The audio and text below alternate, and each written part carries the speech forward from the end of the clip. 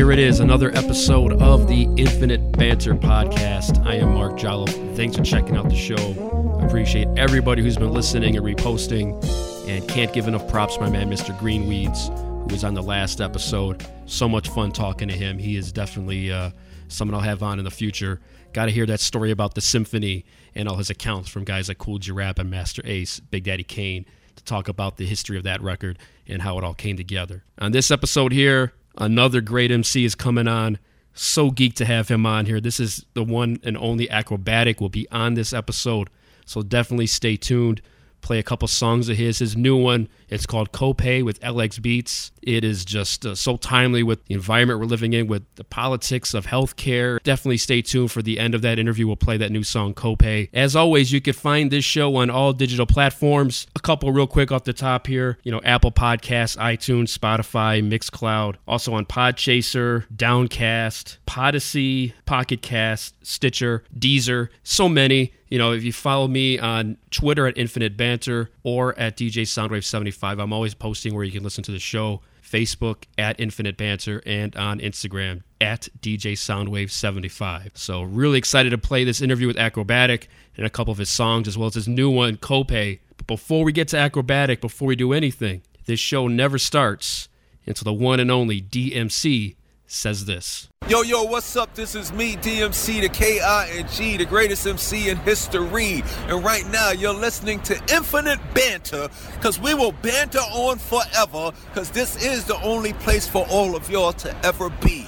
I be Infinite Banter. Before we get into this Akrobatik interview, let's go ahead and play a song to get everybody acclimated with him. I talk about this song in the interview. It's called Remind My Soul off of his album Balance. Probably my favorite song of his, and it's really fitting to celebrate Black History Month here. This is Remind My Soul. If you've never heard it, get ready to be taken on a journey here. This song is just so great, and really a deep-rooted message inside this song. So here it is, Remind My Soul from Akrobatik. And on the other side of this, we'll talk to the man himself on the Infinite Banter podcast. Yeah, it's getting wild out here. It makes me wonder how a black man could ever raise a child out here. We all crumb snatchers in this land of big cake. So why we killing for the crumbs when there's so much at stake? We no longer supposed to be slaves. I bet Harriet Tubman would be turning in a grave like Remind My Soul of the time we were great before the self-hate. My elders all feel the same, it's no bravery. You're supposed to fight for freedom, not just to end the slavery. Are we too selfish to even bless the kids with jewels, so our youth don't get played out for fools? Or will they get programmed how to behave? Malcolm X must be turning in his grave like Remind My Soul of the time we were great before the self-hate. The time we were great before the self-hate. The time we were great before the self-hate.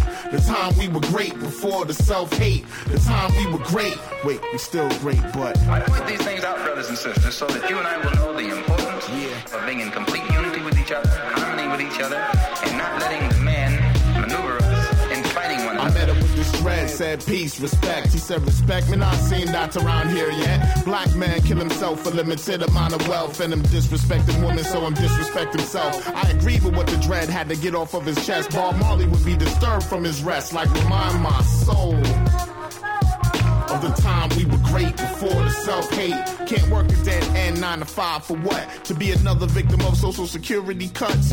I gotta cut myself from the chains and run free. Empower myself and be my own authority. People died so I don't have to be a runaway slave. Nat Turner must be turning in his grave like Remind My Soul of the time we were great before the self-hate. The time we were great before the self-hate. The time we were great before the self-hate. The time we were great before the self-hate. The time we were great. Wait, we still great, but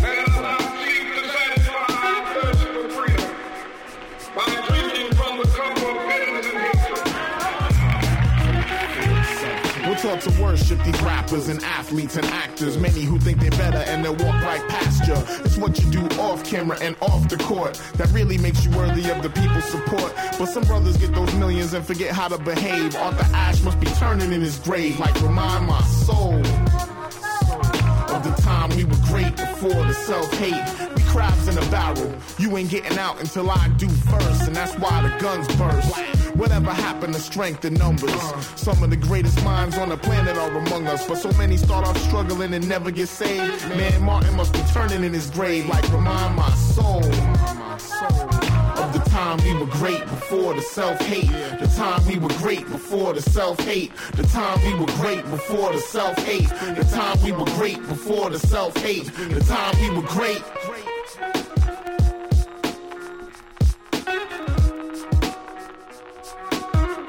Remind my soul. We were great before the self-hate, yo. Yeah.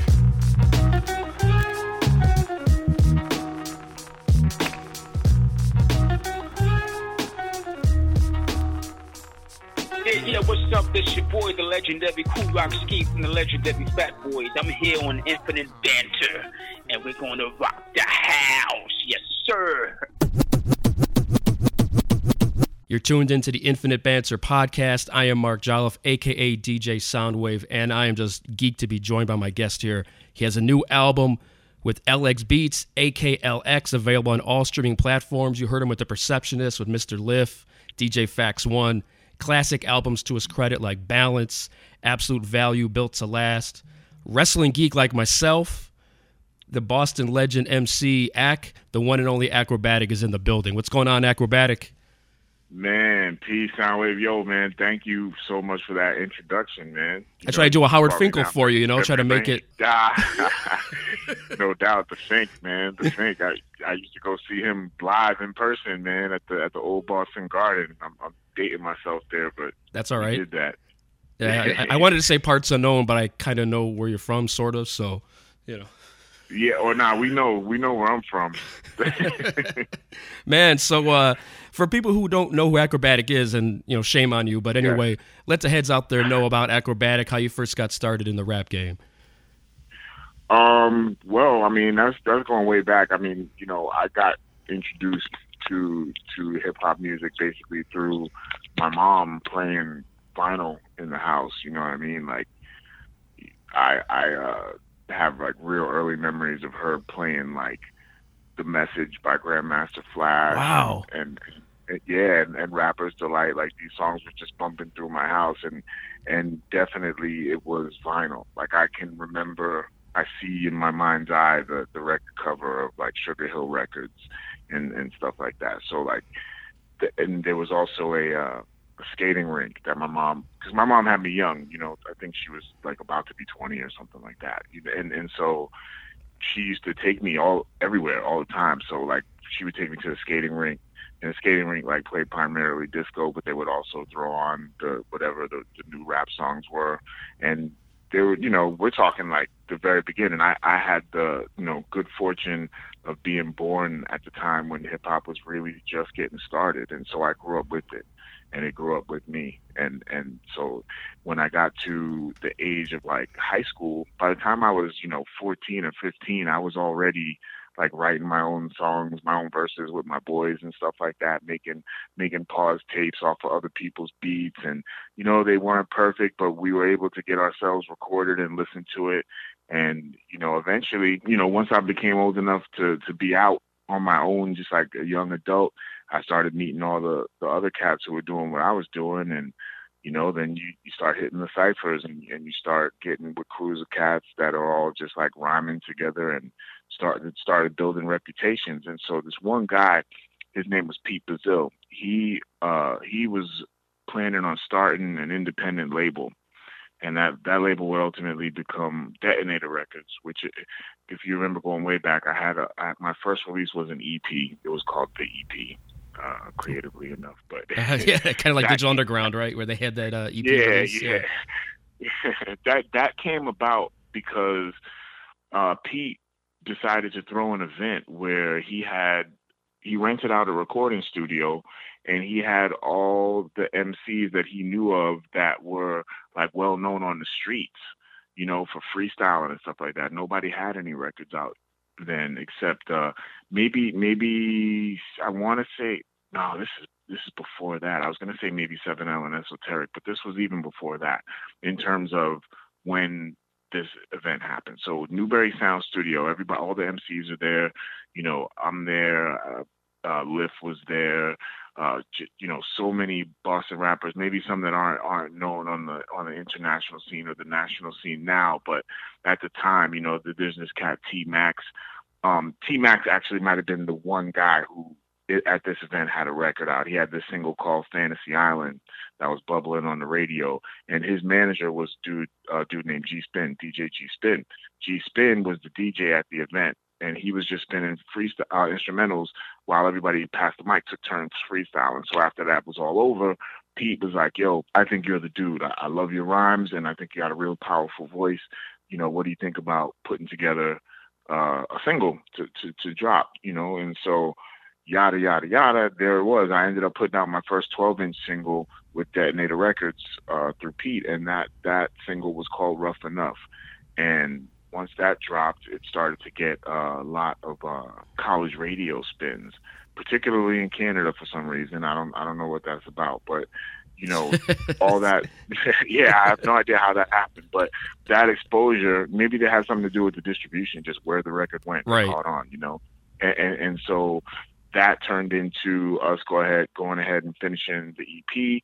And the rest is history. That people like Sax and Liv and my boy Peyton, they all jumped on and just started to help me out, building my sound and things like that. And then later, of course, I got the record deal with Coup d'Etat and put out the Balance album, and the rest from there is pretty much history. Rough Enough was your first vinyl single, right? Is that what you said?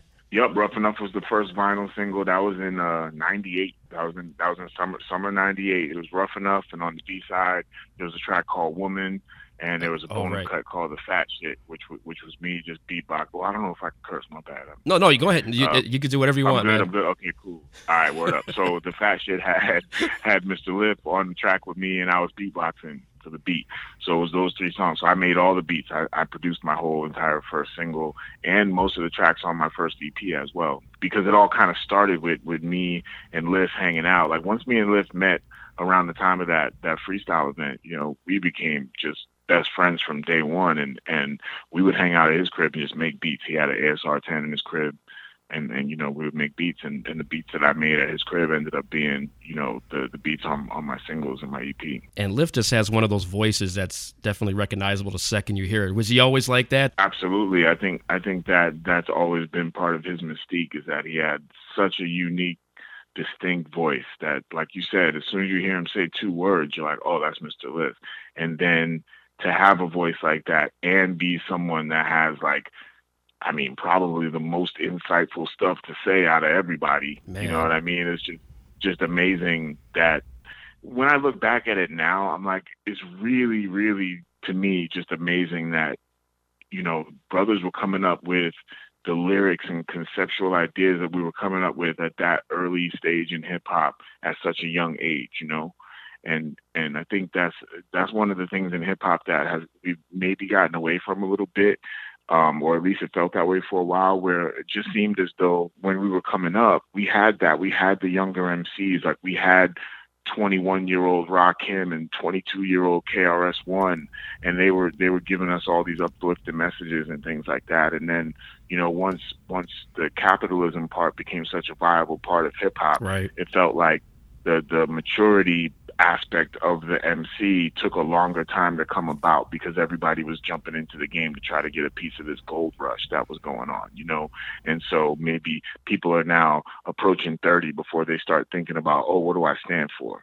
You know what I mean? And so I think that's kind of where, I am seeing a little bit of a reversion back through some younger artists now, and I'm happy to see it. I think J. Cole does a really good job of getting to his money while still, leaving people with the message and stuff like that. He's just one, but it's a good time right now. I think I really think things are starting to come back to a more like cultural feel with hip hop, and because the money is there, it's going to be there. That's what America is. People know that, and if you want to make that risk to get to it, then sure. You know what I mean? But you can still have a good career without necessarily having to go all the way in that direction. Yeah, it's a fine line between that. I'm sure, when you think about it, as an artist, crossing that line to where you're just in it for the monetary value as opposed to the art or crafting a good record or song. Yeah, you're taking part in the culture, you know what I'm saying? And so if you're doing that, then I think that just making money off of it be, your primary and main focus, I just think that you leave yourself out there for the pitfalls of it. In other words, like if it doesn't work out, you're not going to get a lot of sympathy from people, first of all. You know what I mean? And if it does work out, then, there's still going to be people looking at you like, at what point are you going to give back? And it doesn't mean necessarily put money in anybody's hands, but just give back in terms of like help other people to figure out, this thing that we're navigating, because it's still a culture. You might have made millions of dollars doing it or whatever, but the kids in your neighborhood that didn't make it out of there, they still have to deal with the police, for example. Are you going to address that? Are you going to address some of the stuff that they have to deal with? Or are you just going to get out and forget where you came from? And I think that that's what people are talking about when they say, don't forget your roots and where you came from and stuff like that. And speaking of where you came from, the Boston scene back then, I'm sure obviously now, it's not really about where you're from anymore. You could put a record out without much issues. But back then, and did it feel like it was kind of a hindrance because, you're in Boston, cats are from New York, cats are from California, even the South for that matter. But, other than like Ed O.G. and Guru, there really wasn't a lot of Boston, MCs that got national recognition. Even I don't think I even knew Guru was from Boston until like maybe a couple albums in for Gang Starr. Right. People from Boston knew that Guru was from Boston. And then he actually mentioned it on a later Gang Starr album, or maybe he mentioned it on Step in the Arena. But I really remember it from Hard to Earn when he was like, I used to hang in Four Corners, and all the spots in Beantown with Brothers Carry Burners. And so when he did that, I'm like, okay, that's a full-throated acknowledgement of where he's from. But it was tough because it's like Boston has always been kind of like, like the stepchild of New York City in terms of hip hop, because New York is the birthplace. And we're like, with the exception of Philadelphia, I guess you could say was kind of like the second city of East Coast hip hop in that regard, because it's right there. But then there we are, we're close, but we got this funny accent and we're definitely known for not having as much diversity especially as the New York City, but as most hip hop cities, most major cities, Boston has always been thought of as, I'll meet people from other places and they'll be like, oh, there's black people from Boston when I say I'm from Boston. It's all good, whatever. I mean, there's 150,000 black people in Boston proper out of 650,000 people totally. So, whatever that is, what's that, 20%? I mean, so, it's not Maine, right. but it definitely isn't like this, like, it's not known as this like urban metropolis where, people of color are thriving and there's just like this vibrant, like hip hop culture there. Well, it just wasn't known that way. But in fact, it was exactly that. It's just that Boston was much more segregated and low key. So, I just think that not being in New York and not having the industry there, like what we had to do was go to New York. You wanted to prove yourself. Like in the very early stages of just making demos still, I had this song called New York Undercover. And the whole point of the song was me like taking the bus. And this is what I really did, was taking the bus, going to New York City and finding the spots where there were open mics and jumping in the ciphers and stuff and like trying to mask my Boston accent, not really talking about where I was from and just getting on the mic and trying to impress everybody, you know what I mean? And then after I impressed everybody, I would tell them, yeah, I'm from Boston. And they were like, well, we didn't even know there were cats out there besides Ed O.G. So, Edo certainly paved the way, as did, Guru did too, because like I said, the people in Boston knew about Gang Starr because there was Gang Starr Posse before Guru hooked up with Premier. And Gang Starr Posse was still like one of the more well-known groups in Boston at the time. And then there was also the almighty RSO, and they went on to be known as Made Men. And, of course, Benzino was from that group, and he started The Source magazine with, I believe, Dave Mays out at Harvard University. So, there is a lot of hip-hop connection to Boston. I mean, just the fact alone that The Source started in Boston, I think, kind of just makes Boston one of the pillar cities for hip-hop right off the bat, because The Source, that magazine, back when people used to still pick up things and read them other than their phone, that was like the main, it was in fact The Source. That was where you would go before XXL and all the other magazines that came along after it. the Source was the place. Like, you wanted your album to get reviewed in the Source, and you wanted to get at least 4 mics for your album review, because if you did, that just pretty much stamped and solidified you as hip hop royalty at the time. And then they also had the hip hop quotable of the month, where they would take the dopest verse from any MC on any record that month and print it in the magazine. And that was just so powerful at the time. You know, that was all, you know, ideas that were cooked up in Boston as well. And you know, on the fringes of hip hop, we also had New Edition, Bell Biv DeVoe. Oh, there you go. You know what I mean? Too. And so those guys were huge, and they brought some light to Roxbury. You know, they had their videos where they were on like Mass Ave. And it's funny because I didn't really go to the South End like that back then in Boston, so I didn't really recognize it. The first time I really recognized Boston proper being in a music video or on TV was Edo G's I Got to Have It video. And so I was like, whoa, like that was, and I tell him that still to this day, like that was the moment where I felt like, yo, I can make it too. Like, I had been rapping for a while, but I was still pretty much a kid. And then this video came on, and Edo himself was a kid then. He, you know, was a super young MC on TV, but I'm looking at areas from my neighborhood that I recognized scrolling by on the screen. And I'm like, wait a minute, what is this? And Right. that was what instilled in me, like, this is something that's happening where, you know, people in Texas and California are turning on their TV and they're watching a rapper from Boston show you his town while he's rapping about being from Roxbury. And I'm like, okay, I'm going for it.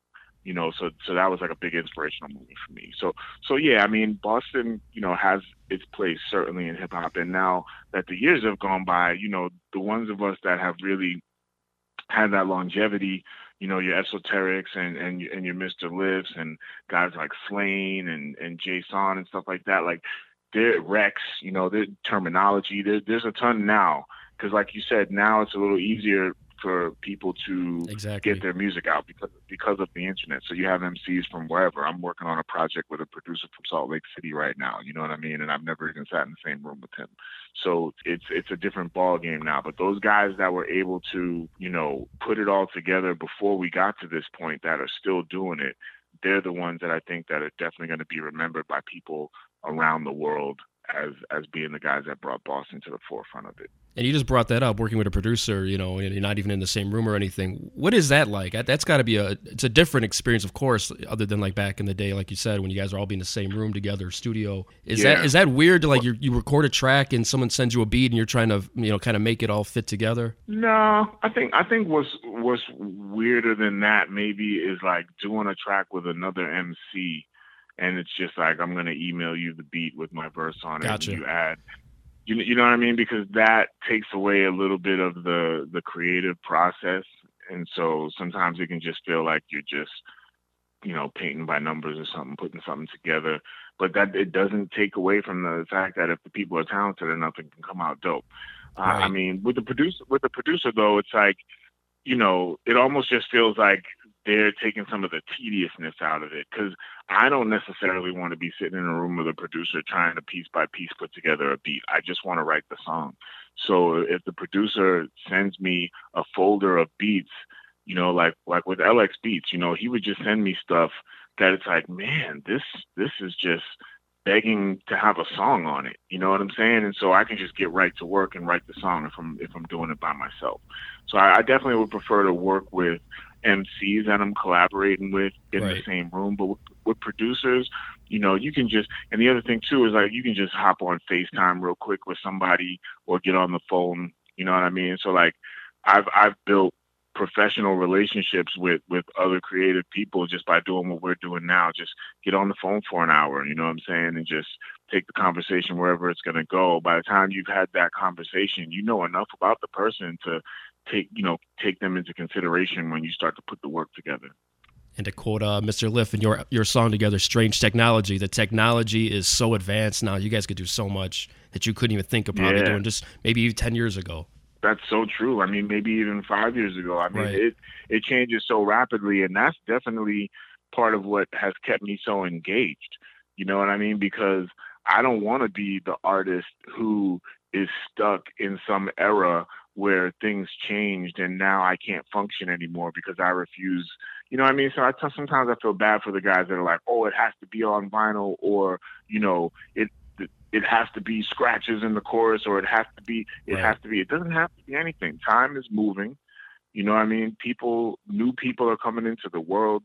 New perspectives are coming into the culture, and you have to be able to embrace all that.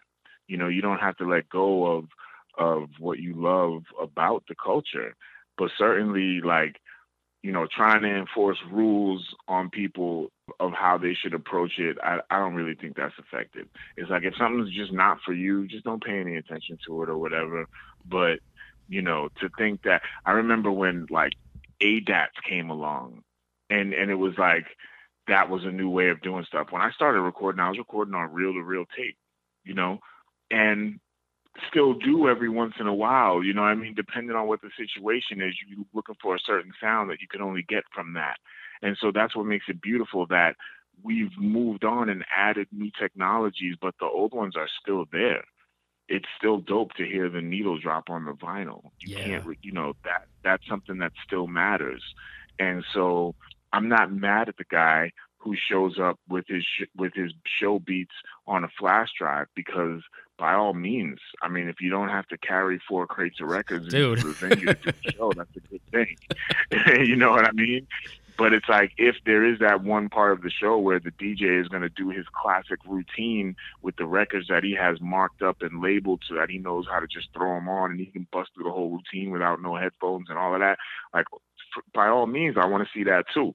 You know what I'm saying? So if you got like a DJ Scratch, I bet you he knows how to use every piece of technology that's come out. Oh yeah. Since the first stuff that he mastered, but he can still go back and pull out his vinyl and do amazing feats with that, you know? I remember some years ago, this had to be like maybe 2008 or 2009. I went to go see Pete Rock do a show, and I was like, he has no crate or anything. All he had was the flash drive hanging from around his neck, and he just plugged it in, and he killed it, of course, you know, whatever. But oh yeah, it was just like in that era where I was kind of like on the fence, like, come on. And it's like, you know what, dude, he killed it. Why would he hop on a plane, risk losing all his classic vinyl, when he could just put this thing around his neck and be straight? Yeah, exactly. I mean, you know, that's energy saved. That's definitely energy saved. I mean, I remember back in the day, like, having to help my DJ lug crates into the show. I'm like, I don't want to do this. I want to go smoke a blunt. You know what I'm saying? My hands aren't free. Yeah, exactly, man. And so I appreciate the fact that technology is making stuff easier. And you know, I'm just also excited to see where it's gonna go still. You know, and that's the thing, man. It's just kind of all about not being frozen in one era, because time is gonna go by. And, you know, you're going to get older. So what are you going to do? Are you going to stay in the race, or are you going to take a seat? And it's like, once you take a seat, the longer you sit there, the harder it is to get up. If you keep going with everything, then you're just always part of it, and you can just stay in stride. Even if some newer guys come along with some other stuff that's more popular, and there's these people are out here selling millions and millions of records, it doesn't matter. What matters is that you still have your ability to do what you want. You have your audience that's grown with you, and you have a perspective on the shit that's not just based on what you were doing 10, 15, 20 years ago. So, you know, there's room for everybody in hip hop. No, without a doubt. I got to ask you about one of my favorite songs, Remind My Soul. Talk about that record, man. I played it the other day, you know, before I had you on. I wanted to, you know, reacclimate myself with some of your records, and that one just hits me every time. It's definitely one of my favorite records you've ever done, man. No doubt, man. Thank you. It always comes up during Black History Month too, man. You know, it's like, I feel like it's a Black History Month anthem. Yep. And people really, you know, seem to always dust it off when we get around like Martin Luther King's birthday and stuff like that. And that's an honor to have written something that people connect with in that way. I mean, I remember seeing that record do some amazing things for me, man. And like, being on tour in foreign countries, and, you know, I'm doing a show, the show's going well. Like, I can remember this one particular show in Brazil where I'm doing my show, you know, people are having a good time or whatever, but yo, when that one dropped, it was like, it felt like I was, you know, it was church for a minute. You Right. know what I mean? Like that was what people were really, really, really there to see me for, because, and it's not even like, I think I do a good job of performing the song, but it's not like the performance of the song is what it is. It's more like the effect that the song has had on people. Right. And from what I've learned is, like, especially the first time they heard it and it like kind of stopped them in their tracks, to then actually share that moment with the artist in the same room. You know what I mean? I think that's what makes the experience what it is for the people who really love the record so much. And, it's funny because, I still remember the apartment I was living in when I recorded that. It was like, I was living in an apartment with like 4 other dudes, and one of them had a recording studio in his bedroom. What I didn't even realize was going to be a full-length album at the time, I don't think. But my boy T, he goes by Slop Funk Dust. He's a DJ from That's a cool name, Tampa, man. Florida. Yeah. He's dope, man. He's always been down with he's had a crew called Beat Fanatic, which is like a coalition of producers. So he would compile beat CDs of beats from all these different guys. So at the time, Ill Mind was just this really dope cat who people didn't really know about. And Slop Funk Dust came up to Boston, and he came through the crib and he played me some beats, and I heard that one, and me and all my roommates heard that one, and we were all like, yo, what is that? And I don't even remember like what other beats may or may not have come out of that listening session. I just remember that one, Right. Hearing it and like hearing the sample in there and just kind of trying to make something out of it, come up with the concept. It all just happened so organically, just right on the spot. And then next thing you know, I'm making the record, and just from something that happened right there in my apartment, we took that, and the next thing I know, I'm like performing it in Australia. That's crazy, man. It really, really was surreal, man, because it was surreal because I had been doing stuff up to that point, but that definitely took it to another level when I dropped that single, and it definitely made people really excited about me putting out a full-length album. So when that album did drop, it was like I really got the opportunity to hit the ground running, and it was a real like career maker for me. Yeah, and seeing you perform, I got to see you back in 2008. There was a club here called the Abbey Pub, which is burned down. Yeah, It's gone. That spot. Yeah, it burned down. Gone? Yeah, well, I read somewhere that they might be bringing it back. But I'm really sorry to hear that, man. I've had some of my favorite shows at that place, man. Oh yeah, and I saw Lift there a year later, Willie Evans, and both of you guys killed it. Both your shows. Yeah, you've been there a lot of times, man. Huh? Yeah. Yeah, I mean, definitely at least 3 or 4 times for sure. And I remember, because the thing is like, you remember certain cities where it's like, you go there and you're doing a show and you don't know what to expect, and then it turns out that the place is packed and everybody there loves you. I remember and the that. Abbey Pub shows in Chicago, I like specifically at least twice, I remember going there and being like, holy shit, like, yeah, yo, there's a few places where I've gone where I felt like, wow, man, like, maybe I have achieved a little bit of fame off this shit, like, because every time I go to Paris, the line is around the corner, the place is packed, the show's amazing. And, there's one spot in Paris called Club Banter, where it's like a club on a boat. And I can just remember doing a few shows there and having that same feeling of just like pleasant surprise. I mean, some artists have the luxury of knowing, hey, I've sold 1 million records everywhere I go. It's going to be packed, blah, blah, blah.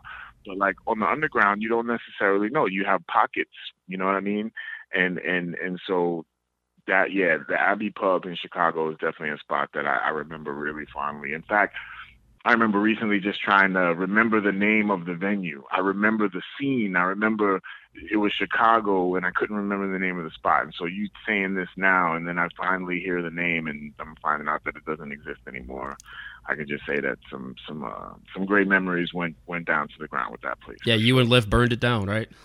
No doubt, so to speak. Yeah, I've seen some great shows there. Any other places you performed in Chicago that you get memories of? Or when's the last time you performed here? Has it been a while? Man, I feel like every time I've performed in Chicago, it's been at the Abbey Pub. You know, so it has been a while since I've actually come there. Yeah, you know, it feels like most of the touring that I do now is either coastal or overseas. Oh, I see. You know, it's like pulling off Midwest tours just hasn't really been in the cards for me in the last, like, you know, 6 or 7 years. I can't really remember too much running around like Chicago or Minneapolis and stuff like that, Columbus. You know, I miss those times, but that's when, like, you know, you got a tour bus, or you have like a big coalition of artists going on tour.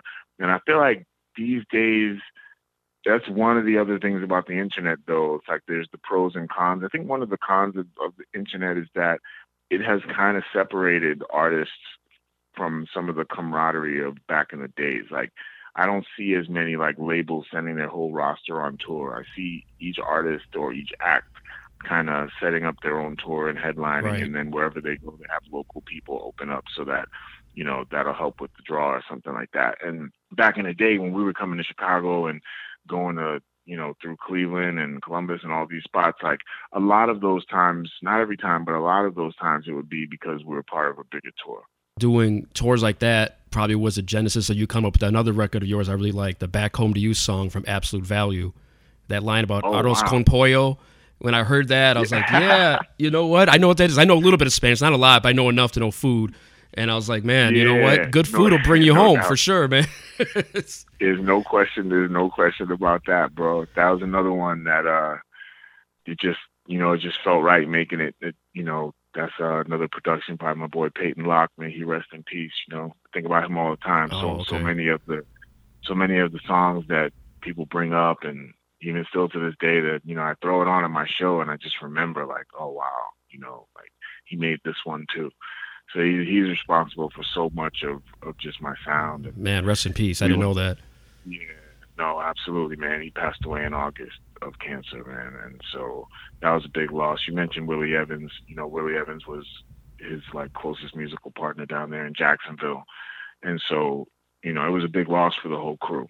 You know, it's going to be felt for a long time. And he, you know, but he definitely will always be speaking to people through me because he has created so many beats for so many songs that I've made, right, that I love, that I will never stop performing, you know. So there's that part. And Back Home to You is one of those records for sure. And I got to give you credit because, you know, in the hip hop game, it's not easy to make a quote unquote love song. You know, not everybody could be LL, you know what I mean? So you've done good with that, like Woman, that song, there's a couple others. I mean, you really, you do it without like, you know, making the fellas who are listening like, oh man, he's doing that love song again. I don't know. You don't do that. Right. Your songs come off, you know, genuine and not corny at all. So big up.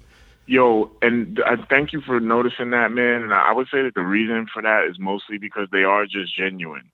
You know, every song like that I've written, you know, whether it be like You Got It or Back Home to You or When Push Comes to Shove, like all those songs are just like, those were my genuine feelings about someone real in my life at that time. You know, and so I just feel like if you do that, it's hard to come off corny unless you're just innately corny. Right. You know what I mean? If you're being just completely genuine, then there's probably somebody else out there that's going to hear that song and you're speaking for them, you know, or you're speaking to them. You know, it's like you're making the kind of song where, you know, somebody can play that song for their girl and be like, yo, this is what I was trying to say. Because that's, you know, that's kind of the thought behind like all the R&B classics that we grew up on, all the soul classics. It's right. Like you're uplifting the woman. You know, you're not degrading her in the song, and you're not just focused on the sexual aspect of the relationship. You know, whereas now, you know, even the women who make records are only focused on the sexual aspect of the relationship, or maybe the money part. Like there's it's like the love and hip hop era doesn't really address either thing. You know, it just kind of addresses this, you know, this version of hooking up that has become more prominent again since people have kind of gone into their caves and just pulled their phones out and used their phone as a way of trying to get to know people, where it's just not really real. So a song like one of those records, you're just speaking from the heart. You know, just like if I make a song that's a political song or just a song that's just talking about everyday life, like it's just me coming from the heart. I'm not concerned with, oh, how did such and such approach this? Or how did such and such do this? Or what do I think the girls are going to like if I put it in a song? Or like, are girls going to want to dance to this song? I'm not thinking about any of that. I'm really just thinking, what do I want to say in this song to the person that I'm addressing it to? You know what I mean? And so those songs, I think they last because you meant it. Like, who was Al Green singing Let's Stay Together to? Right. Somebody. It was somebody. It might have been the woman that eventually threw the pot of hot grits in his face. Right? Right. It might have been. Right. It might have been. But to get her that mad, there must have been something there to get her that mad to throw the grits at her. Exactly, bro. Exactly. That's exactly what I was about to take 5 minutes saying. Yes. You go ahead and take 5 minutes. It's infinite banter. Go ahead and take 5 minutes. Nah. But no, you got it, man. That's exactly what I was trying to say. Like, there's passion behind it, man. When you have passion behind something and you're not just manufacturing something, you can tell the difference. Speaking of real songs, your song Alive, you can't get any realer than that one. When you're talking about your heart procedure and all that. How's your health now? And talk about what that record meant for you to put that out there and let everybody like myself know we heard it, like what you went through. Yeah. Well, thanks for asking. I mean, I would say that my health is about as good as it's ever been in my life. That's great. I feel great. Yeah, thank you, man. I really, I'm actually mystified by it, to be honest with you, man, because we're going on 10 years since I had to have that emergency surgery. This May will make 9 years, to be specific. And so, there was a time where it just felt like that was what my life was, and that's what it was going to be. I got hit with this attack out of nowhere, and now I'm debilitated, and who knows what the rest of my life is going to be like. I had to learn how to walk again. I had to spend a lot of time where I couldn't put any type of strain on my body at all. I was just basically bedridden for almost a month, and to come out on the other side of it now and feel like I'm stronger and faster and healthier than I was 20 years ago. You know what I mean? I did not think that would be necessarily possible. I thought I would be back to my old self, but I've actually gotten back to my old self and better. If you look at a picture of me from 2001 and look at a picture of me now, that guy from back then, he'd get his ass kicked. You know what I mean? No question.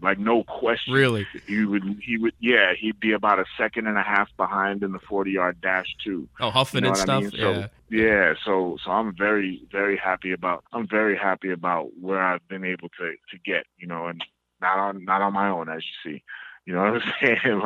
There's been a lot of support from both, family, friends, loved ones, and my fans, man. Like, people just to this day still let me know, like, yo, we were praying for you.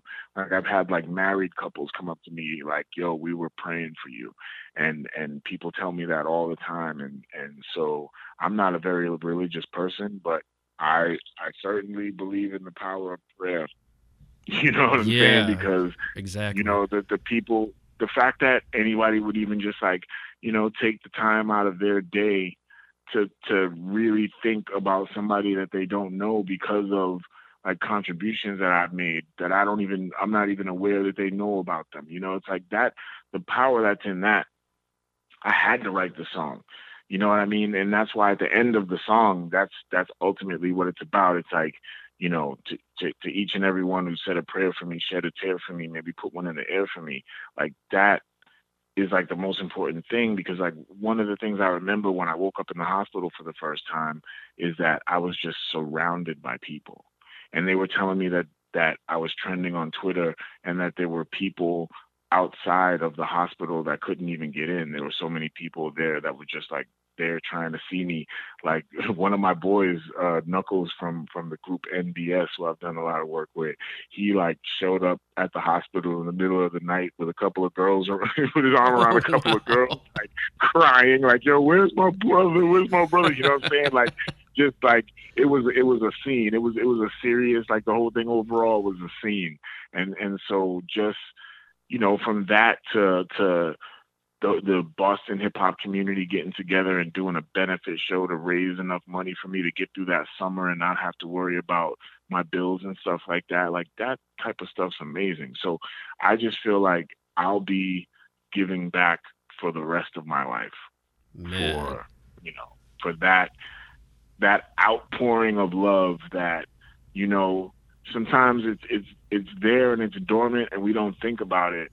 But, you know, I was fortunate enough to have something happen to me that showed me how important I was to so many people, and, you know, what actually would have been going through people's minds and hearts, like, had they lost me, because there was a time where we didn't know which way it was going to go. You know what I mean? I'm like lying there on a hospital bed with a ventilator in my throat, unable to speak. I'm hearing and seeing everything that's happening around me, but I have no way to emote any kind of thoughts to anyone. All I could do was grunt or squeeze someone's hand, and that's it. And so that was very difficult for the people who were coming to see me. So people are talking to me. They don't know if they're saying goodbye. They don't even know what to say. So, you know, the majority of them were just like breaking down. And so in me, without the ability to even say anything, I'm just like squeezing everybody's hand. Like, I just want them to know, like, I hope that me squeezing your hand lets you know that I ain't giving up on this bed, you know? And so the fact that now, all these years later, I've been able to come back and, you know, played a season of flag football, made 6 interceptions in one season. Man, you know you like Ed Reed back there. Yeah, man. And that was from the linebacker spot, dog. I wasn't even a safety. I should say Ty Law. I should keep it Boston. Ty Law or somebody like that. Yeah, no doubt. Let's go with Rodney Harrison. There you I'm go. Over Rodney Harrison. Yeah. You know what I'm saying? But yeah, man. Like that comeback let me know a lot about myself, and it let me know a lot about the character of the people that were in my life. You know, and what type of people my art attracts to me.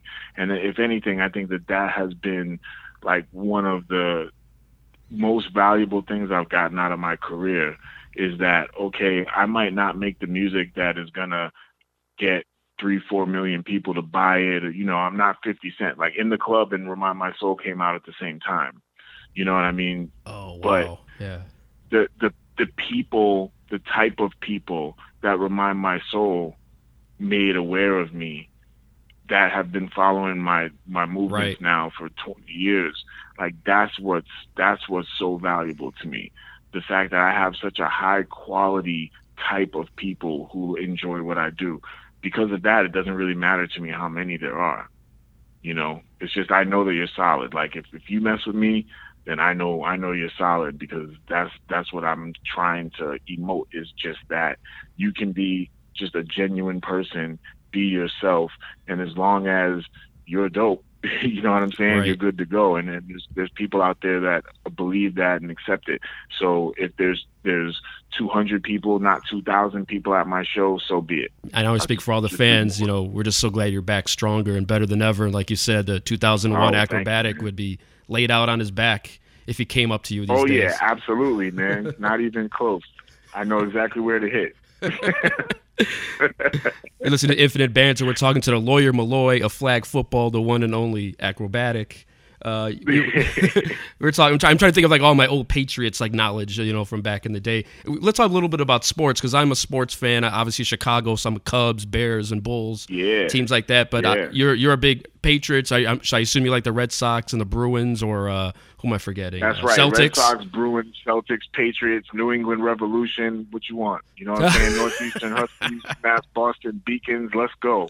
Whatever you need, we got it. Are you still upset about the Patriots' early exit from the playoffs? And if Tom Brady comes to the Bears, you're a Bears fan? No, I don't think that's going to really happen. Whoa! But. Do you guys have that opening? I mean, our quarterback is suspect, so they need somebody here. And Tom Brady wants to take a one-year flyer and playing with our defense. You know, we just need a quarterback. You know what I mean? So. I would say that as far as that goes, I'm not worried at all. I think that the last thing that Tom Brady is going to do is go somewhere even colder than New England to finish his career. It's like 30 degrees here, and that feels good to me. Yeah, I don't see that happening. I definitely I may or may not still be a little salty about a particular game that was played in 1985. You know what There I'm it saying? is, But 46-10. Damn, you gonna drop the score on me, Mark? Come on, I man. have to. Anyway, so because that's all we. Wait a minute. That's all we got though. So. Right, no doubt. But it was thunderous, and it came with like a single. Y'all dropped a single on it. It was a hip hop win. Yeah, I thought the Fridge was gonna be the next big MC after that, but he did a song with the Fat Boys, and then he said, "That's it, I'm done. I dropped the mic." Right. That's that. But yeah, man, I think that Tom's gonna stay. In the slight chance that he does depart, I can only see him going to play like in California or maybe Vegas, but I don't see it, man. I think that he's going to stay because, there's just something about Boston and our sports icons, being on one team. It hurt to see Paul Pierce go play for the Clippers. It's like, what did you do that for? Yeah, I don't even remember that, but I know what happened. Yeah. Yeah, it's like you ruined it, man. Just retire. You got enough money. But in the other cases though, you got like Larry Bird. He played his whole entire career here, and you have Tom, who's been here this whole time too, and it's just been so just epic. You just remembered forever by that team when you played for the one team. Like when I think back to when Joe Montana went to the Chiefs. It almost was like, come on, what are you doing? Or when Brett Favre went to the Vikings, like in the division. Or here you go, Robert Parrish played on the Bulls one year and he won a championship, but he was like the third center. Yeah. He wasn't even like he didn't matter. Right. He was just there. He just didn't want to stop playing basketball, and there was no room for him on the Celtics. But at least he was on like the Golden State Warriors before he was on the Celtics. You know what I mean? But it's like when you have like 16, 17 seasons with one team and then all of a sudden you leave. You know what I mean? Either way, though, any team would be fortunate to have Tom Brady, and I wish him the best. I've got to spend my entire adult life feeling like a winner every winter. You know what I'm saying? Because even in the years where we had a drought there where we didn't win for a while, but it was like just always being in the conversation. He made football. He helped make football so enjoyable for everybody in this area for so long. You know what I mean? And I guess that it's just more of a personal thing to not want to see him in another uniform. It would look weird, man. It would look weird. It would look weird, but you know what? If he did go somewhere else, man, aside from the Patriots, that would be the team I'm rooting for to win the Super Bowl. There you go. Plain and simple. You know what I mean? The dude has just been great for the culture around here, and also great for other reasons too, man. Like you're talking about a guy who's going to be 43 years old when next season starts, and he's one of the best players in the league. It's crazy, And so, and we're talking about professional football, which is like one of the most dangerous things you can do with your body. So it's like if he can do that at 43, damn, man, rapping ain't nearly as high demand. you know what I mean? You can do that forever. Like. We were talking about that here at home earlier, man. Like, have you seen Dr. Dre recently? Like, LL Cool J. These guys are in their 50s. These guys are like in top physical condition. It's not very demanding to, in the same way that something like football is. So it's like we didn't know this 20 or 30 years ago, but now I'm seeing it. Especially as a black person, man. Like we so often tend to get into these situations where we have to do hardcore manual labor until later in life, and then maybe we get to retire at like 60, and then by then our body's completely broken down. You know what I mean? And that's just like a normal thing, or like anyone who's like working construction in like their 50s, you know what I'm saying? Like, what's your back gonna be like, So to see somebody like Tom Brady at 42, 43 years old out there having 300-pound guys running at him at full speed, and he's taking these hits and he's out there playing, and he's telling us, yo, I'm able to do this because of how well I take care of myself. I'm like, well, sign me up for the TB12 method, because I want to be like Chuck D. I want to be like Master Ace. I want to be like KRS-One when I grow up. I want to be those dudes 10 years from now, 15 years from now. I want to be out there killing it all over the world, doing shows, still performing Remind My Soul, Let's Go. you know, and I won't have it any other way either. So that makes him really, really inspirational to me, as are all the other people I just mentioned. Yeah, DMC's another one like that. He's just like, he tells a story about how he's drinking 40s for breakfast, and man, yep, he could just swing one swing, knock cats out. No doubt. Man, no doubt. You're talking about being like KRS-One. You kind of are, because he's the teacher. You said you were teaching. Talk about how that is for you. It's been great, man. It's a great opportunity for me to have a path for my career to branch out on. It's also, I mean, for those who don't know, like I teach a course on hip hop history and culture at UMass Boston, which is the fourth most diverse university campus in America. So it's just a really great environment to be part of, you know what I mean, in general, and then to actually be there as the person who's teaching hip hop culture to the students is beautiful, and the students are really engaging, and it's an opportunity for me twice a week to go and sit down with, you know, 25 people from this young generation and like really sort out this whole hip hop thing with them together. And so, like, not only am I teaching them through the lectures and the videos I'm watching with them and stuff, it's like pedagogy, man. Like these guys are also, guys and ladies, I should say, are also teaching me. So, you know, like certain assignments that I give them, they come back with information that I wasn't aware of. There's one assignment in specific where I send them off in pairs to go, and each group studies the hip hop history and evolution of a particular country, you know, and so they'll come back to me, and I'm learning about all these artists and all these other different countries and what's going on and how hip hop started in those places and things like that.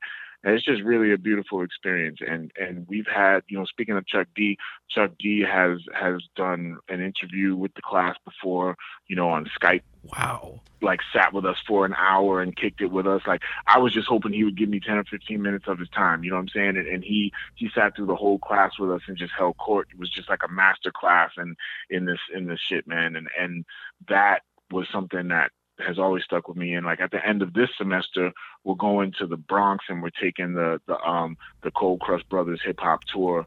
So we're going to be touring the birthplace of hip hop. Wow. They're going to take us 1520, right? Yeah. Yeah, 1520 Cedric Ave. We're going to go there. We're going to see that. We're going to get all kinds of presentations and like performances from Cold Crush. I think some of the cats from Rocksteady might be there. So you know, it's just a beautiful experience, man. And I think that. How much are credit hours there? I might have to move over there and take this class. Yeah, you got to enroll at UMass Boston, man. That's all I can tell you. Right now, I teach the course for the Honors College, but starting in September, it's going to be opened up to more students too. So I'm going to actually be teaching the course in like a big lecture hall with my mentor, Professor Rubin, who actually developed the course initially. And so I've been there for like 6 or 7 years now. So over time, you know, they gave me the keys to run the class by myself, but we're gonna lecture together. Yeah, man, it's really just been outstanding. You know, like the fact that, you know, the school I dropped out of when I was 19, I'm now a professor at, you know what I mean? That's something that I'm pretty proud of, to be honest with you, because I just, at the time when I was a kid going to school there, I had no idea what I was doing with my life. And you're like the reverse Kanye West, college dropout, but you back there teaching the classes. That's right. Man, I went to Columbia College here in Chicago. We didn't have anything like that. I think the closest thing I had was Russell Simmons was at our graduation, but that's it. Right. There was no. Well, you know, that's one of the things I was gonna say, man. Is like, I think, and I'm hoping that I'm on like the precipice of some kind of like tipping point for hip hop education in schools. I know that there's some other schools that do stuff. I know, and other artists who teach. I know that Ninth Wonder teaches a college course in North Carolina at one of the schools down there, I know Wordsworth is a teacher. I think he's a middle school teacher. I'm not sure how much hip hop is involved in his curriculum, but he's a teacher. But, you know, hip hop history is such a vital part of American history that I just think that if you have an American history curriculum that doesn't have hip hop history as part of it, then it's not complete. And so I feel like I'm helping complete people's understanding of what it is to be American and what it is to be Black in America, because, you know, how many things are there in America that are truly American, that like started here? You can trace the entire history to the day, to the address where this culture began. You know, that's very, very important. And that's something that, you know, 100 years from now is probably going to be even more important. And the difference is we're not going to have Kool Herc and Grandmaster Caz and Melly Mel around to talk about it. Right now, we can hear it straight from them. You know, having an interview in a classroom with Chuck D, I mean, that's like being able to sit down with like Nat Turner or something like that. You know what I mean? So yeah. having that opportunity, this is the time where it needs to happen. Like, we can't wait until, you know, the connection thins out.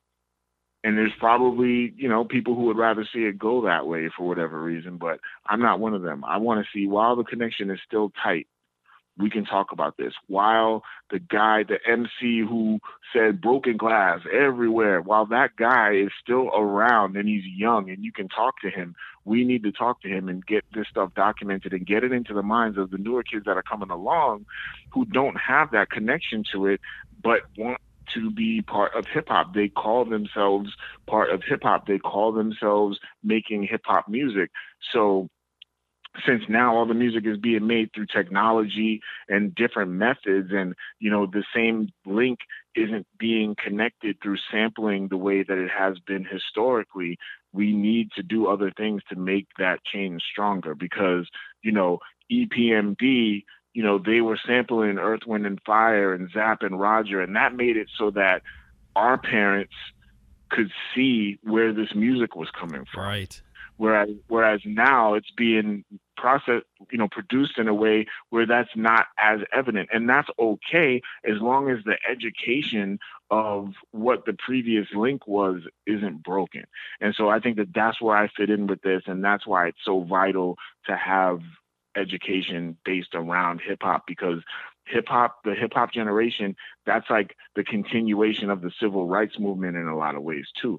You know, people like Public Enemy, NWA, you know, A Tribe Called Quest, even like a lot of these artists, X-Clan, these artists were all doing their part to educate their communities. You know, if you look at a Public Enemy concert from the 90s, the whole entire crowd is Black, you know, and if Public Enemy does a concert now, it might not necessarily be that way. Yeah. Part of that is because Black communities have been steered away from music that is going to uplift them, music that is going to keep us in, you know, conflict with each other, music that's going to keep us at each other's throats, magically gets these gigantic budgets behind it. And those artists that talk about those things are made into the biggest celebrities. So it seems like there's a payoff for that negativity all the time. And so that's cool, do that, get your money, but that makes it that much more vital that us on the grassroots level continue to connect with each other. And so we understand why is Queen Latifah a queen? It's not just because she's done some movies or was on Broadway. You know what I'm saying? It's because she wrote UNITY, and that was a song that women can have forever to stand up for themselves as an anthem. You know what I mean? Indeed. That is what's important. Yeah, it's all about uplifting the culture and preserving it and teaching it to the next generation. And like you said, having these legends, these mentors that are still here, yeah, it means a lot to hear. I couldn't even imagine being in a classroom and Chuck D's talking. I mean, I would definitely be quiet. Oh my God, it was chilling. I couldn't even imagine. It was chilling, man. It was chilling, and it's like it meant a lot to the students, but like what it meant to me, you know, like I grew up in a home without a dad, you know, and so literally, you know, it might sound like hyperbole, but literally, my dads were KRS-One and Chuck D and Rakim. Wow. You know, these were an Ice Cube. You know, these were the Black men that were laying down the blueprint for me of what I needed to know and be aware of and be prepared for going into adulthood. Them, you know, so I don't even know if those guys really grasped that, you know, it's like specifically with me, like when I get the rare opportunities to talk to them. But like, I've tried to make it clear to them that that's the case. Like, that's how important they are. And so, you know, when you don't have that, it's different, you know? So it's like, I've asked my classroom that a few times over the years, like, who is the person that does for you what KRS and Rakim and Chuck did for me? Who's the person that speaks for your generation to let you know what you need to be aware of and what you need to be prepared for going into adulthood? And a lot of times it gets real quiet when I ask that, because most of the artists that represent their generation are just talking about getting fucked up and trying to have sex. That's disappointing, and that's man. it. Yeah. Yeah, that's super disappointing. You know what I mean? And so, you know, again, hip hop being in the classroom, though, you know, it's not just lecturing and studying some boring shit. Like yesterday we were watching MF Doom videos and we were breaking down MF Doom's rhyme schemes and stuff like that. And yeah, man, like it's fun. It's It's something that I would just want to do with my friends. You know what I'm saying? But because, you know, you get older people, you know, you get families and stuff like that. Everybody doesn't have the opportunity to hang out with their friends in groups anymore. Like, you know what I mean? Like, if they're not doing a show, is Wu-Tang Clan really just getting together to just hang out in a room for a few hours and play video games and smoke blunts and talk about hip-hop? Probably not as much. You know what I mean? And so it's the same thing for me. So now my friends, my crew that I get to do that with, not the smoking blunts part, but, you know, just the build-in part, that it's my students. You know what I mean? I go in there, there's 25 of them. They can't wait to see what we're going to talk about today. They've spent the last 3 days listening to a Spotify playlist that is relevant to what we've been learning about for the week. And then they've got reading. I've got like some really cool literature, The Hip Hop Wars by Professor Trisha Rose. And then this, That's the Joint, which is like a hip hop studies reader, which is a compilation of articles and essays by hip hop scholars put together by Murray Foreman. And Murray Foreman is at Northeastern University, which is my alma mater. Like all of it ties in so well, so much that I know for a fact that I'm doing what I'm supposed to do. And so I'm letting it run its course because I just have a feeling that it's going to be a pathway to something that I'm not even thinking of yet. That's going to be magnificent. You know, and so I'm just going to keep doing it. I'm glad that it turned out that I'm the one who got picked to do it.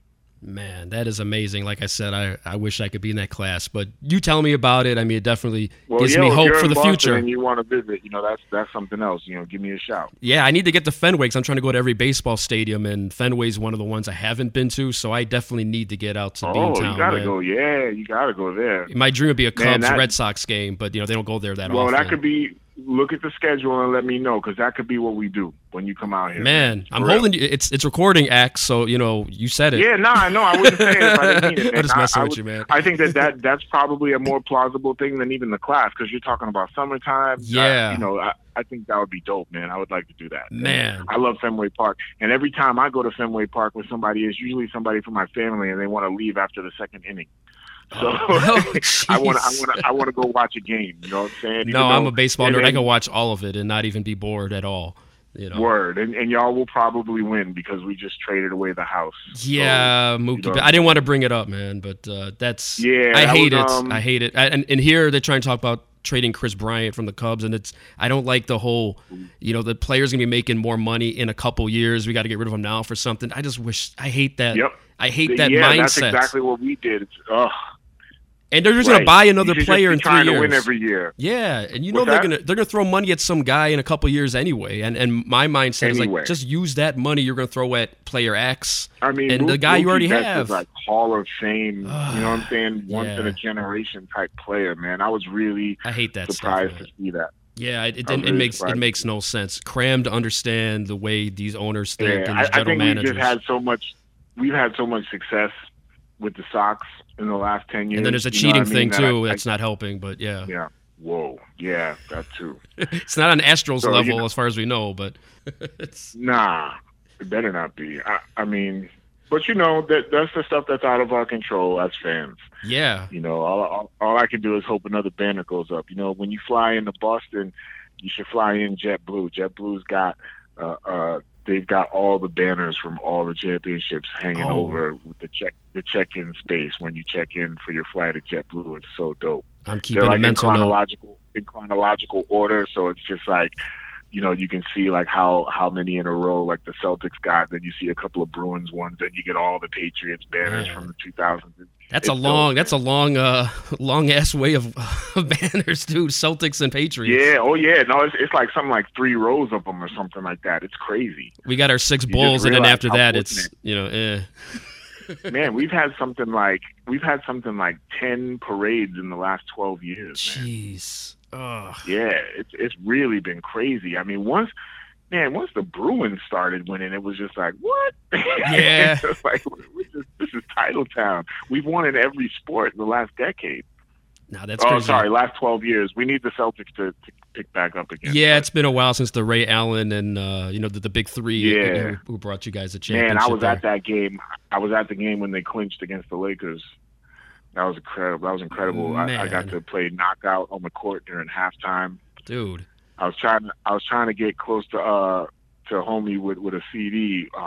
What's the brother's name, man? He unfortunately passed away not too long ago. The ESPN brother. Oh, Stuart Scott? Stuart Scott, yeah. I was trying to maybe like slide a CD to him, but I couldn't get close enough to him during the knockout game. But that whole day was just so memorable. After the Celtics won, like everybody was lighting up cigars in the stadium. Oh, wow. In the arena. It was amazing. And then there was like a how can I call it?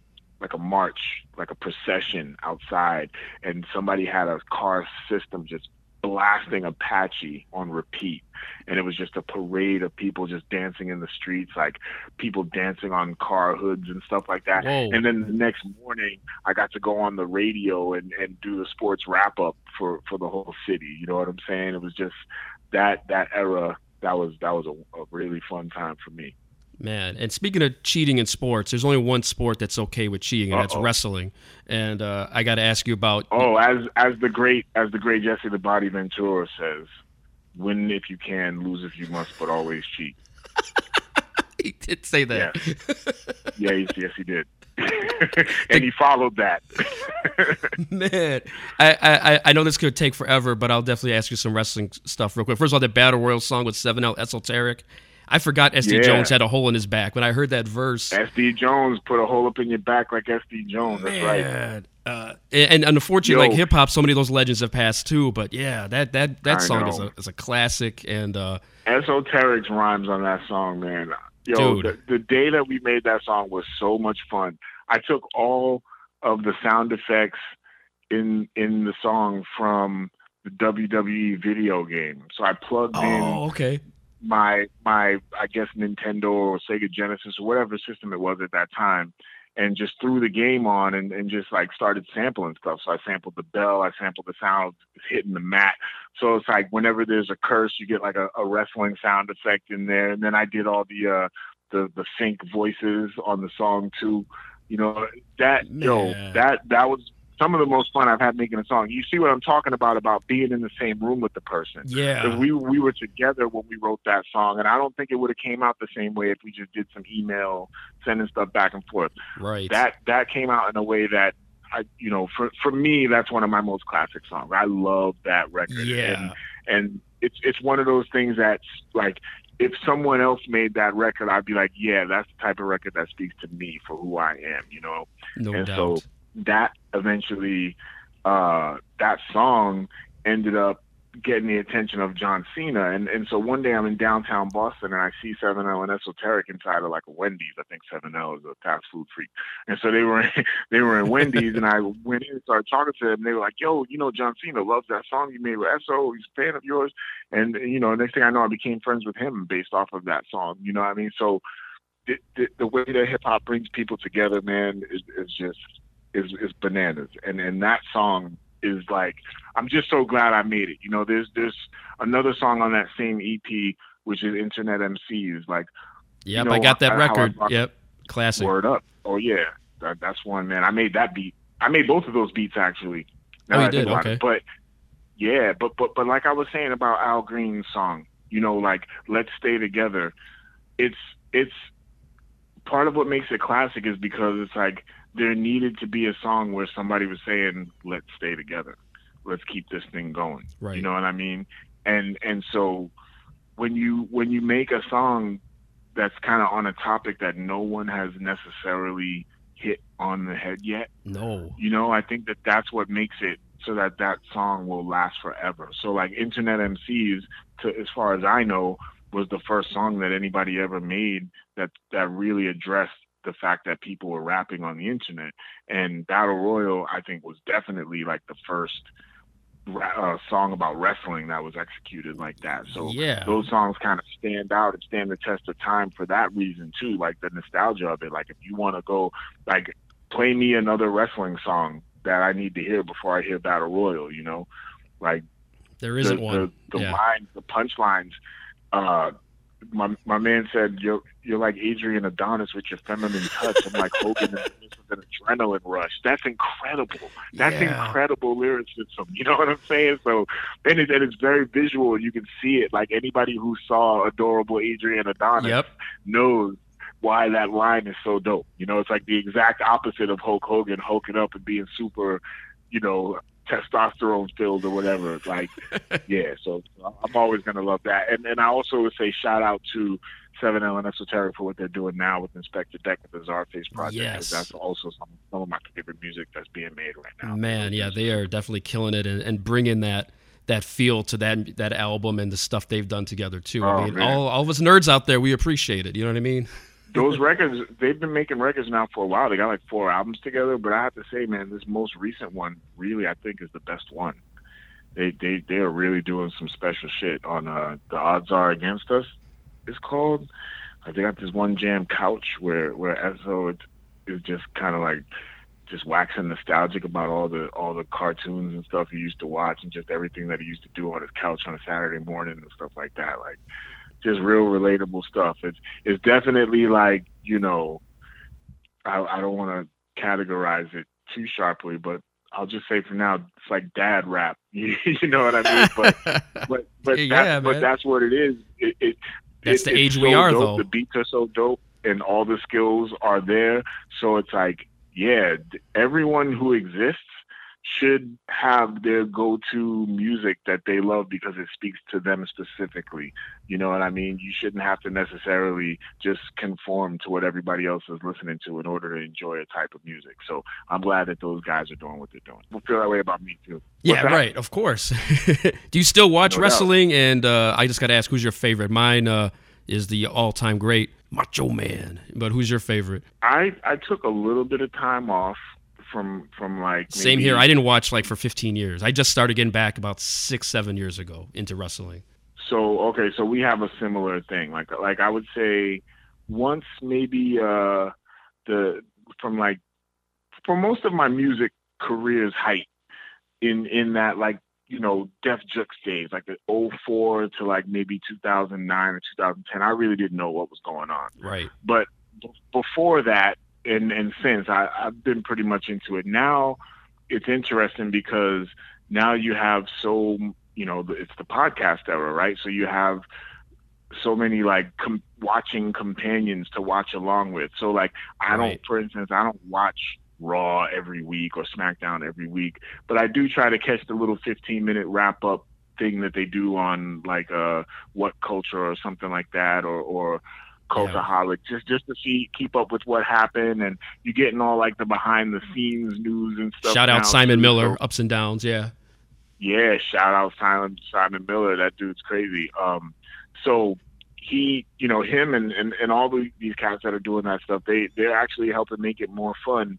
Whereas I can't sit in front of the TV for 3 hours and watch wrestling. I could definitely, for 15 minutes, just kind of get a feel for what's going on and then go back and watch a match or something, or a segment if I think it's going to be worth it to see. But, you know, I definitely watch like the Royal Rumble, though. That's my favorite. You know what I'm saying? Yeah. Like when that's my favorite too. So I'm into that. And as far as like my favorite, you know, if I had to pick one favorite, it's all the same way I do it with MCs. It's like, are we talking about my favorite of all time? Are we talking about my favorite now? Or are we talking about who I think is the best?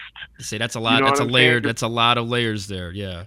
Yeah, because I think all those would be different people. So it's like if I had to pick just one to represent all of that, like same thing with greatest MC of all time, right? It's like it's got to be. It can't just be somebody that not many people have heard of, right? It has to be somebody who's reached a certain level of acclaim and greatness. And so, like my favorite wrestler died very young. So he didn't get to have his full career, and we didn't get to see where he was going to be. And that's Kerry Von Erich. Texas Tornado, yeah. As far as who I think is the number one, just greatest wrestling performer of all time, and the icon of the whole industry, it's The Undertaker for me. Yeah, and he's still possibly. There's rumors that him and AJ Styles might have a match at WrestleMania. So yeah. I heard about that, man. I'm into it. I think that, obviously, we talked about like how far into your old age you can do certain things, and wrestling is obviously really demanding, and The Undertaker is into his 50s now. And we saw how it worked out when him and Goldberg were in the ring. That they were like a combined 106 years old, and it kind of looked like it. Kind of looked sloppy at times, yeah. Yeah, and then there was almost a couple of times where there could have been some serious injuries too, and I definitely don't want to see that happen. No. To The Undertaker or anybody else for that matter. But I do think that Undertaker and AJ Styles would be great, because AJ Styles, I mean, he's getting older too, but he's much younger than The Undertaker, and he is somebody who is safe. Like I think that him now, I say that, but my understanding is that people have gotten hurt by his finisher in the past. But I just mean in terms of like, it wouldn't be two big clunky guys. I think that the pace, AJ Styles can make the pace of the match seem faster without The Undertaker having to completely go all out and overexert himself. It's about as good as a matchup for The Undertaker as I'd want to see, because really I'm fine with him just being done. It's all about his entrance, to be honest. I mean, that's why people watch. Yeah. That's very true. That's very true. But hopefully they would just do something that didn't go on too long. The Undertaker wins. It's not much sweat at all to get AJ Styles up in the air for a choke slam or a tombstone or something like that. I was entertained by the WrestleMania match with Undertaker and John Cena. I thought that was fun. They could just do something like that, like a real quick squash. Yeah, like Cena came out. Next thing you know, he's just getting destroyed by Undertaker after he had all his surgery. He looked like he was healthy again, and he looked quick and good. Yeah, that was great. Yeah, and AJ Styles is one of my all-time favorites too. So he definitely could go in the ring. And oh man, he's so talented, man. He's dope. Maybe even underutilized a little bit by WWE. Currently, I would agree with that. He's not in the title picture or anything like that. The women's wrestling has come so far too. I mean, Becky Lynch and my all-time favorite was Gail Kim, and you've got Asuka and Sasha Banks. So many great wrestlers, and AEW what they're doing. My favorite. I love her with the green mist. Hands down. That's my favorite woman wrestler. Yeah, and like people, I wonder if people make that connection with like. Because I've heard people say like, oh, what is this like Kabuki Warriors thing? But it's like, if you remember the great Kabuki, right? He had the green mist, and so the fact that they worked that into the title of the team, and she has the green mist now, I think it's genius.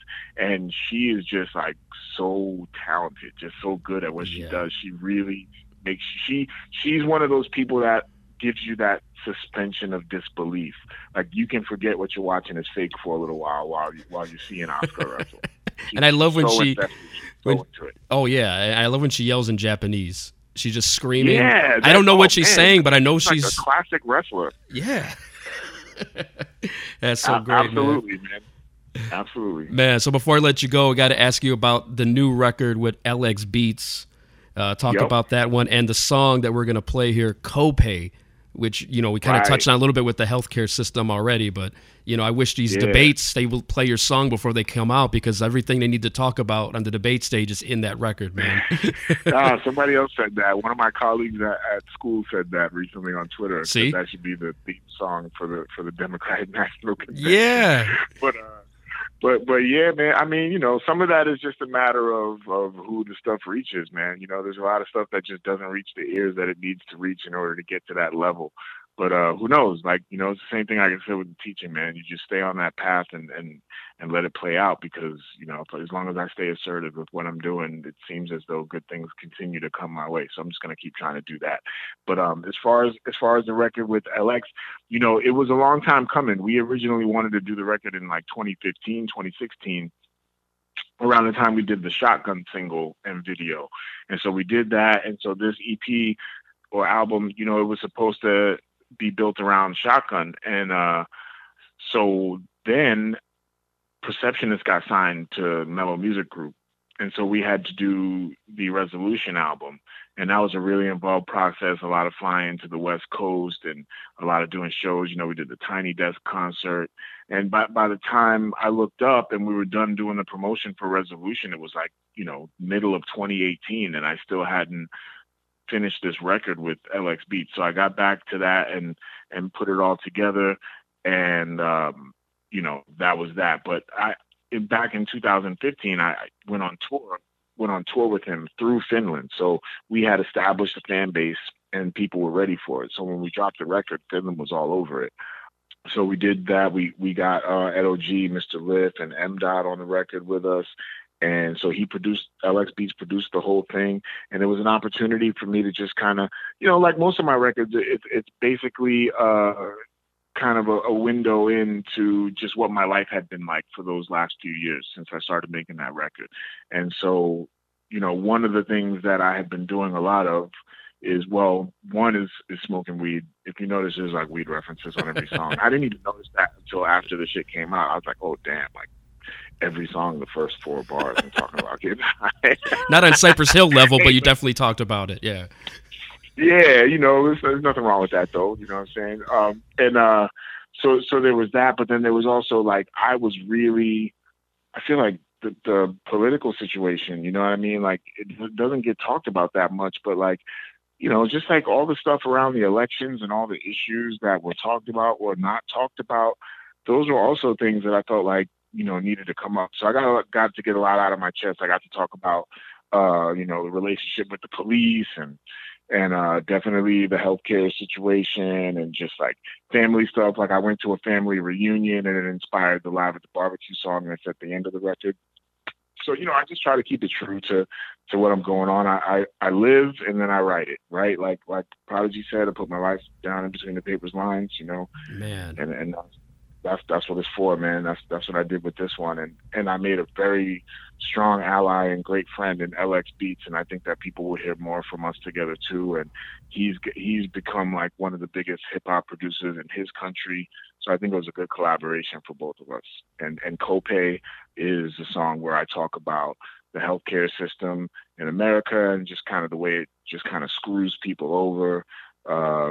You know, because our country seems to think that the profits of major corporations are more important than the lives and health of the citizens of the country, which is really fucked up. And then I also got an opportunity to talk about the medical marijuana situation here, because that is something that is changing, because even though, as you know, it's still considered a class 1 federal illegal drug, right, you know, right. states are starting to say, you know, whatever, man, you know, we're going to have dispensaries, we're going to let people grow because this shit is not killing anyone. Correct. And it's actually helping. And so, you know, like I say in the song, at least we can't get locked up no more for getting weeded. You know, I know people that have had to actually spend jail time just for having like less than a joint of weed on their person. Ridiculous. While they got pulled over or something like that. And that, you know, it's just a way to demean people, humiliate people, and make money by getting them into the prison industrial complex system. So that's what Copay is about. And I just try to at least give it a little bit of a lighter spin to say, hey, you know, it looks like there might be some light at the end of the tunnel here. It sucks that my copay is so high, but, you know, we're moving in a direction where, you know, we might be able to see some progress. And where can people find the full album and follow you on social media and stuff like that? Yeah, the full album is available. It's streaming everywhere. It's strictly on streaming platforms for now. There may be some physicals later on down the line, but the way to keep up with all that, I would say, would be to follow me on social media. I'm on just about every platform at Akrobatik MC. So that's AKROBATIKMC.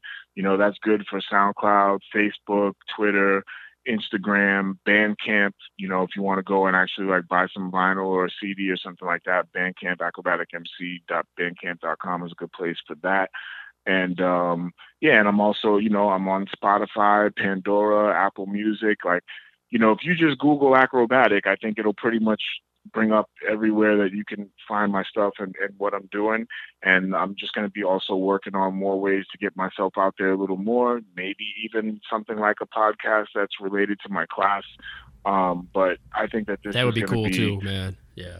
Yeah, I think so too, man. And so I think that this is going to be a pivotal year for me in terms of just like, because I'm definitely kind of on the introvert side in terms of just like always engaging with the public and stuff like that. And people have been asking me to do that more. And I'm going to really make a concerted effort to do that in 2020 and just be a little more available, maybe not on Twitter, but you got to be careful on there. Some other platforms.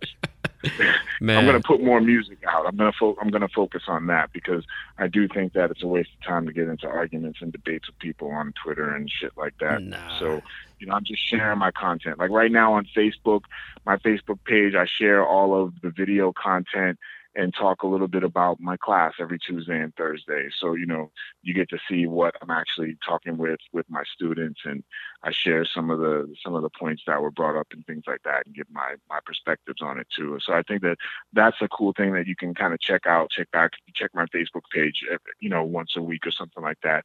You can keep kind of caught up with what I'm doing on my class. And if you follow me on Spotify, which I really hope everybody does, I'm definitely going to be posting like playlists and links to tracks that I'm featured on that maybe you might not have heard and stuff like that. It's a good one-stop place. And so is SoundCloud for that reason, because SoundCloud, I can even, sometimes I'll upload music that I haven't officially released yet, and you can be one of the first to hear it by going there. And all that is Akrobatik MC. Go out there and follow Akrobatik, Professor A to the K. Check him out. Yes, sir. I got to check out the Tuesday, Thursday class videos that you have on there, man. Thanks so much for coming on this podcast with me. I mean, I was like over the moon when you said you'd come through. Like I said, mad geeked. I definitely. It's great to have people out there that want to support, man, and help me get the word out of what I'm doing there. And anytime you want to have me back, please, I'm more than willing. And you want to check out that Cubs Sox game, just find it on the schedule. Let me know when it's going to be. And Dude, we'll put it in motion. As soon as I hang up this phone, I'm going to make sure they're not coming there this year, because I don't think they are. But if they are, I'm going to tell the wife and my 8-month-old that we're going to have to make a trip to Boston somehow. We got to go see Akrobatik and the Mookie Betts-less Red Sox. Yeah, the Mookie Betts-less Red Sox. Yes. We probably won't score very much. You still got Bradley and you guys got you got a squad there still. Just just not as good as it was. I think you're going to see a team that gives up a lot of ground ball base hits. I'm just guessing. Yeah, but I think I think our defense has taken a hit here. Yeah. David Price was kind of on the downswing, but losing Betts, that's tough. That was just tough. I don't get it at all. One of the great players in the game, and just it doesn't make any sense. That's all right. Man. We got a couple of banners hanging at the JetBlue kiosk. There you go. There you go. It's reminders just in case. Because my team, the Cubs, they won one, and I don't know if they'll ever win one again. But we got our one, which I never thought I would see. Was Kerry Wood on that team? No, 2016 it was like Jake Arrieta and John Lester. Yeah, he was on the team. Oh yeah, you got him from us. Yeah, John Lester. Yep. He was one of the Red Sox all-time legends, and came here and became a Cubs legend. He got one with him. Yeah, we got Theo Epstein, who helped build the Red Sox. So Lester and Epstein broke two curses, if you think about it. That's what happens. All our guys go everywhere else. It's the same thing with the Patriots, man. Like all of our former coaches go around, and then they come back and beat Bill Belichick. Mike Vrabel did that within the playoffs this year. Yeah, he was really good. I thought he was gonna. I couldn't believe how far he took that team. To be honest, I mean, they really were up until they got to Kansas City. They were really looking good. Yeah, he's connecting with those players real well for sure. Man, but thanks again, Akrobatik. Everybody, go out there and follow him. Catch that new album, AKLX, and once again, Akrobatik. I appreciate your time, man. Pleasure's all mine, brother. Thank you so much. Thanks again to Akrobatik for coming on the show. And here it is, that new song called Copay from his new album with LX Beats called AKLX on all streaming platforms. Go check it out. But here is Copay from Akrobatik and LX Beats on the Infinite Banter podcast. Hey, yo, what up, LX, man? Another banger as usual, you know what I'm saying? Yeah. Hey, yo, man, I wasn't feeling it last week, man. So, yo, that's why I got this jam to you late. But, yo, if you get sick, you can just go straight to the hospital and you don't gotta pay. What? Let me tell you how they do us. Yo. I'm just like the hustler on your block, except I'm pushing insulin instead of crack rock. So don't be fucking indolent, line up in that spot. Pardon my insolence, but you need what I got. $1 million shot in your belly if it was up to Martin Shkreli. The whole thing's starting to get smelly.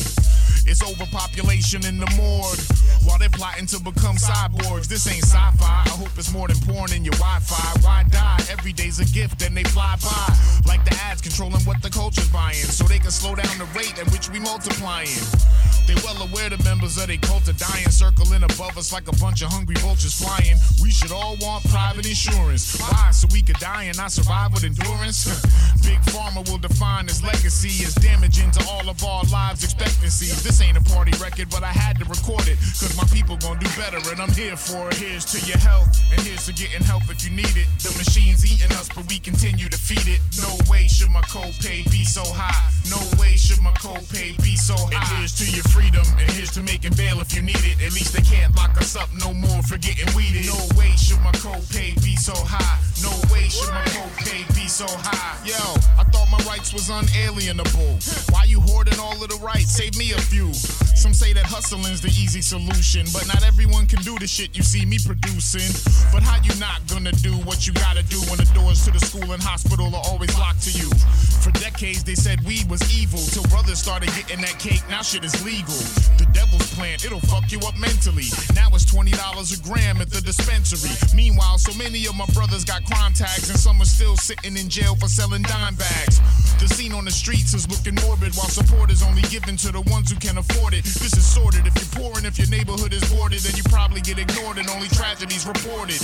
It makes me think, how many people got deported cause they transported cocaine the politicians snorted? This ain't a party record, but I had to record it, cause my people gon' do better and I'm here for it. Here's to your health, and here's to getting help if you need it. The machine's eating us, but we continue to feed it. No way should my copay be so high. No way should my copay be so high. And here's to your freedom, and here's to making bail if you need it. At least they can't lock us up no more for getting weeded. No way should my copay be so high. No way should my copay be so high.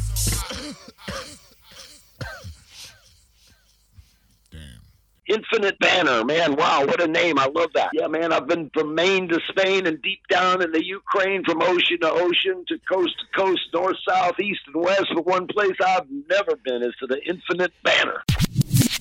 Time for you to leave, assholes. Kirk Acevedo said it's time to leave, so that is exactly what we are going to do. Thanks again to Akrobatik for coming on here. It was just really an honor to talk to him. Been a fan of his for so long. I got to get out to Boston, man. I got to go see a Red Sox game. So cool to talk to him about everything from sports and wrestling to his health and all he's gone through and being a teacher and just so much. And his career, of course, and a new album. So big up to Akrobatik. Definitely go follow him and check out that new album, AKLX, on all streaming platforms, and follow him on social media at AkrobatikMC.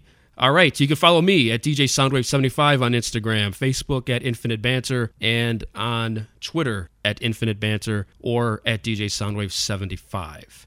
Listen to the show on all digital platforms, the usual places you find your podcasts. I am probably there, more than likely. So thanks for checking out the Infinite Banter podcast. All right, before I go, we'll leave you with one more Akrobatik song. He and I talked about this record in his interview. It is called Internet MCs. And for some of you listening, it might cut a little close to the core. Maybe not, but it's definitely an all-timer for Akrobatik. So check out this record on your way out. And again, appreciate everybody for listening to the show, reposting, and letting other people know about it. And once again, big up to Akrobatik. So here we go. I'm out of here. See you on the next one. Here is Akrobatik with Internet MCs. I'll see you on the next one. I'm out.